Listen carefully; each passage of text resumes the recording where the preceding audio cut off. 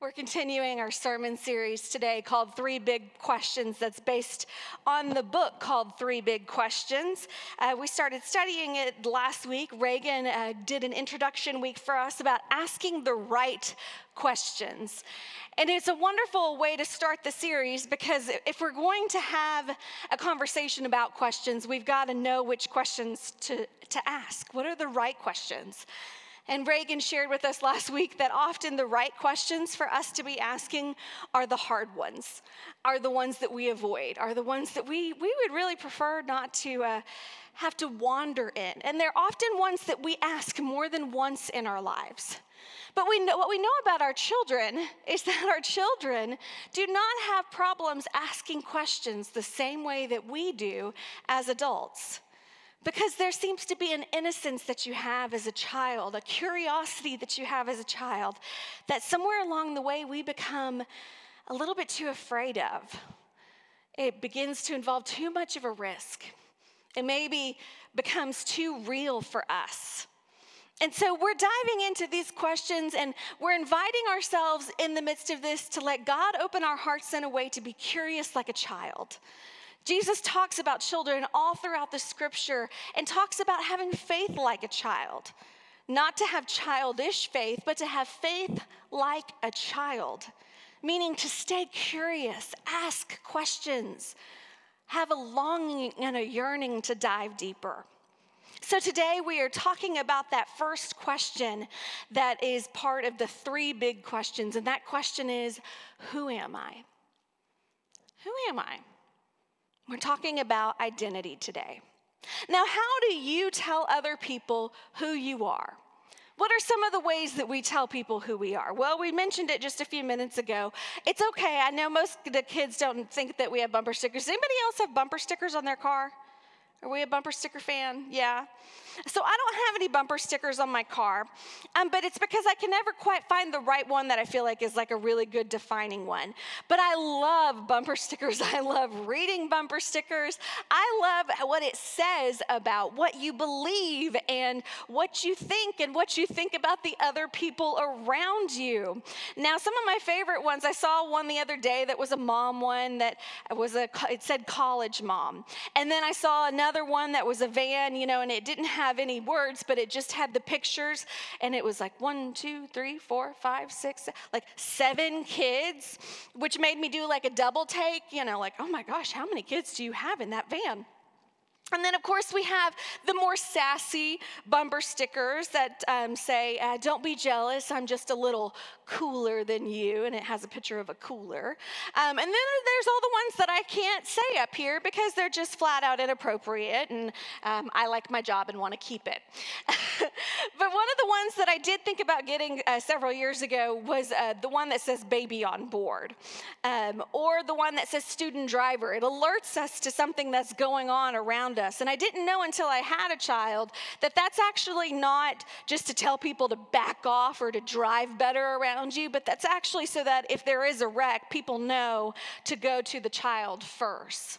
But we have all of these different ways of labeling ourselves, of identifying ourselves as who we are. On the outskirts, you could say that I am a mom, I'm a daughter, I'm a sister, I'm a pastor, I'm a United Methodist, and the list goes on. And what we find is that there is this intertwining between what we do and who we are. But they're actually two separate things. And how much of what we do defines who we are? And is there a way for us to define ourselves, know our identity beyond what we just do or what we have done? The scripture today that we are reading is from the Gospel of John. And it's a story about a woman who has done something that has given her a label. We're reading from chapter 8 this morning, starting in verse 2. It says, early in the morning, he came again to the temple. This is Jesus. All the people came to him and sat down and he began to teach them. The scribes and Pharisees brought a woman who had been caught in adultery, and making her stand before all of them, they said to him, "Teacher, this woman was caught in the very act of committing adultery. Now in the law, Moses commanded us to stone such a woman. Now what do you say?" They said this to test him, so that they might have some charge to bring against him. Jesus bent down and wrote with his finger on the ground. When they kept on questioning him, he straightened up and said to them, "Let anyone among you who is without sin be the first to throw a stone at her." And once again, he bent down and wrote on the ground. And when they heard it, they went away, and one by one, beginning with the elders, and Jesus was left alone with the woman standing before him. Jesus straightened up and said to her, "Woman, where are they? Has no one condemned you?" She said, "No one, sir." And Jesus said, "Neither do I condemn you. Go your way, and from now on, do not sin again." There's a lot of people with a lot of identity in this story. We've got the people who are the religious leaders, the Pharisees and the scribes. And you notice where they are. They are outside the temple. Can you imagine for a moment this scene? And can you imagine it being outside, like right in this courtyard right here? The walls of a church. That the important church people are right outside of the church walls, looking at a woman, bringing this woman before Jesus to test Jesus, not really even to care as much about who she is or what she has done, but to do it in order to test Jesus. That part of the scripture is said over and over again. They were doing this to test him. They were questioning Jesus to test him. Jesus, who do you say that she is? What do you say should happen to her? Because here is what she has done. And before God and before the church people and before the people of God, the righteous people of God, Moses says, here's what the right thing to do with her is. What do you say? They're trying to test him, question him, catch him off guard so that what he says might be different than what the law says. And if it's what is different than what the law says, they might have enough of a reason to arrest him. So Jesus does something kind of odd. He bends down and he starts writing in the ground. Now, there's a part of me that thinks that Jesus is doing this parental thing that when your children start acting up, you just sort of ignore them for a minute and you just act like you're doing something else. But they continue to question him. They keep pushing him, and he finally stands up, and the words that it says is Jesus straightened up. Now, that may seem like Jesus just stood up, right? No, what it says is that Jesus, instead of being bent over, being coward-like, being someone who was going to simply just dismiss this woman or let something happen to her, instead of taking the posture or position of someone with their head down, Jesus straightens up. He straightens up. And then what he says to the religious leaders is, whoever of you is identified, marked, labeled as the worst thing that you have done, you go ahead. How about you throw that first stone? If you are identifying yourself as the worst thing that you have done, how about you take that rock? And all of a sudden, the rocks began to fall. The rocks began to fall. And Jesus goes over to the woman, and I imagine the woman being bent over. There's not much said about her other than the wrong thing that she's done. But Jesus comes to her level. And once again, we hear those words, Jesus straightened up. Woman, has anyone condemned you? Woman, has anyone else defined you by this horrible thing that you have done? And she says, no, no one. And he says, then I don't either. Neither do I. Go away from this place and sin no more. I love that last line of the scripture when Jesus is talking to this woman, because what he says here is you do not have to stay in this label. You do not have to stay in this moment. Your identifying markers are not in the worst thing that you have done. So go from this moment and live according to the identity of something different. What is the identity that we have been given that we walk away with? It seems as though many of us either find ourselves in the position of the woman or the position of the people handing over the rocks, looking to throw the first stone. We like labels. Labels help us to make sense of things, but labels are different than identity. Labels are different than who we are. Labels talk about what we've done. And what Jesus says to this woman is your label is not what has to define you. If you leave from this place and you choose to go and sin no more, Jesus is not saying what you did was okay. Jesus is saying you don't have to live in that place. You don't have to have an identity that is marked by this. You can live and act a different way. And you can sin no more. Go from this place, and instead of being identified as someone who should be stoned to death, instead be identified by Christ. What would it look like in our life if our identity was not wrapped up in the things that we did? Wasn't wrapped up in the bad decisions we made, or even the life circumstances that happened to us? What if instead, foundationally and foremost, our identity was wrapped up in Jesus and who Jesus says that we are? When you answer that question, who am I? Does Jesus have anything to do with it? Does your faith in Christ have anything to do with who you say that you are? Are you a follower of Jesus?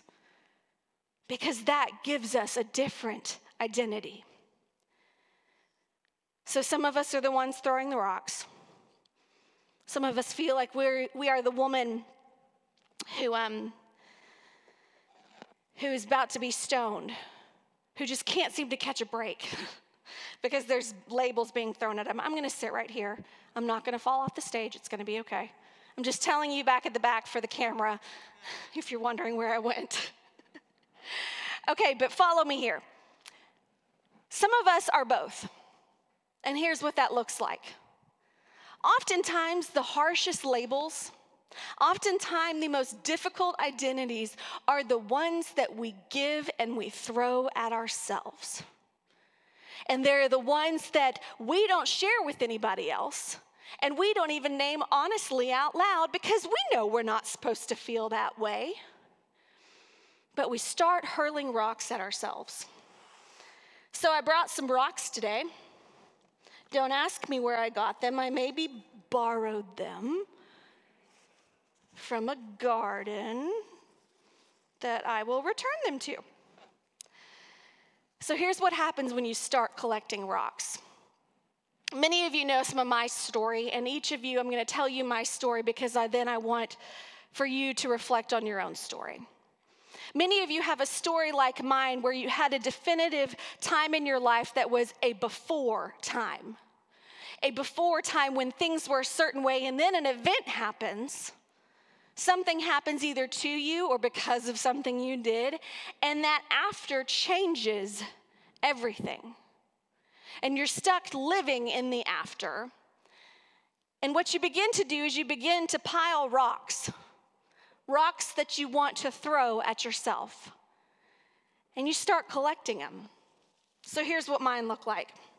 2 and a half years ago now, when my son went into the hospital, I've told many of you that he was retracting, which means that his chest was caving in. And I didn't know what that meant. I didn't know what was happening. And so I took him to an urgent care that morning, and they checked his oxygen and said, "You're a new mom, right?" And I said, "Yes, this is my first." And they said, "Kids get sick. It's okay. He's going to be fine." I then took him to the pediatrician that afternoon because he wasn't okay. He just was not okay. And it was so violently physical what was going on with him. The pediatrician then did not check his chest, looked in his ears, said he had a double ear infection, got me some medicine, sent me on my way. By 5 o'clock that evening, Kyle was out of town. I sent a video to one of my friends here in Dallas who's a nurse, and she called me from a winery in California and said, "Hey, I'm sorry, I'm at a winery, so this is a little weird, but that looks severe. You need to take him down to Vanderbilt. You need to go now." And so I took him.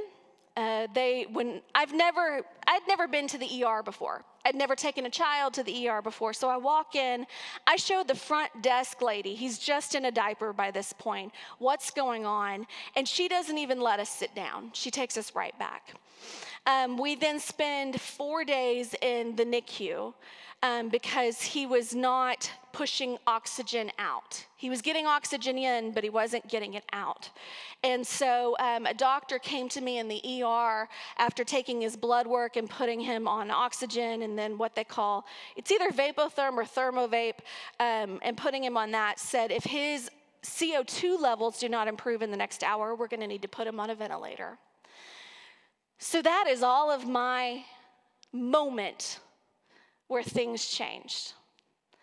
James recovered beautifully 4 days after. Kids have this amazing way of terrifying you and then bouncing right back. I did not bounce right back. And here's what I began to learn was happening. So James gets out of the hospital. He's back to normal. Everyone else in my life is great. He's good again. He's back to normal. We're going to get him on a preventative inhaler. We're going to do this, and we're going to watch this. Like, he's okay now. So you should be okay. And what I learned was going on in my brain was thoughts like this. If you were a good mom, you would have got him there earlier.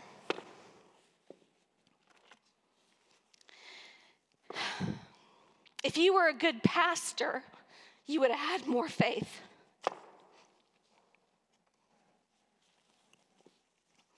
If you were somebody that knew what you were doing, if you were smart enough, this wouldn't have happened. Why is he better and you're not better? If you were strong enough, you would be better by now. Was it really a smart decision to have kids in the first place? I ask that one still. Let me think of another one. How are you going to get up in front of a congregation and talk about your faith in Jesus when you don't seem to have any faith at all anymore? And what begins to happen is all of this lives in your head and becomes part of who you label yourself. It becomes part of your identity. And none of it, no matter how heavy it is, I want you to hear how heavy that is. And while, yes, I'm up here crying, okay, yes, I'm pregnant, I cry a lot. While I'm up here crying, what I need you to know is I don't need you to feel sorry for me. We are not in that place anymore. James is good, I'm as good. But there is a distinct before and after. And we each have one. We actually all have multiple in our lives. Moments where we can actually point to and say, that was the moment things changed. And we try to move past it and we try to move on from it. And what ends up happening is that a lot of it happens in our head and we just start putting rocks in a bag to hurl at ourselves. And Jesus comes to us in the midst of that and says, who condemns you? Who told you that you had to carry this? And I hear the voice of the woman who says, no one.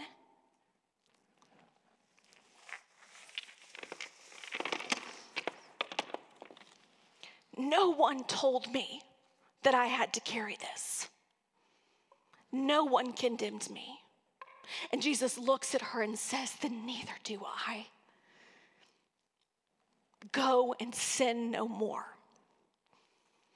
Somehow in our lives, dear friends, when we ask the question, who am I? We have to start dropping the rocks. We have to start dropping the rocks of who others have told us that we are. We have to start dropping the rocks of shame that say that we are not enough. We have to start dropping the rocks that tell us, and the world telling us, that we're not okay.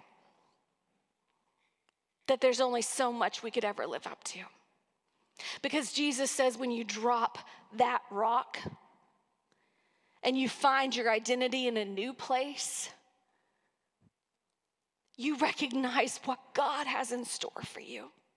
When you answer that question differently because of what God has done for you, who Jesus has meant and been in your life, you find that you don't carry the burden. It's that song we sang earlier, lay down your burden, lay down your shame. All who are broken, which y'all, it's all of us, lift up your face. You're not too far. We have an identity in Christ that means that things can be different for us.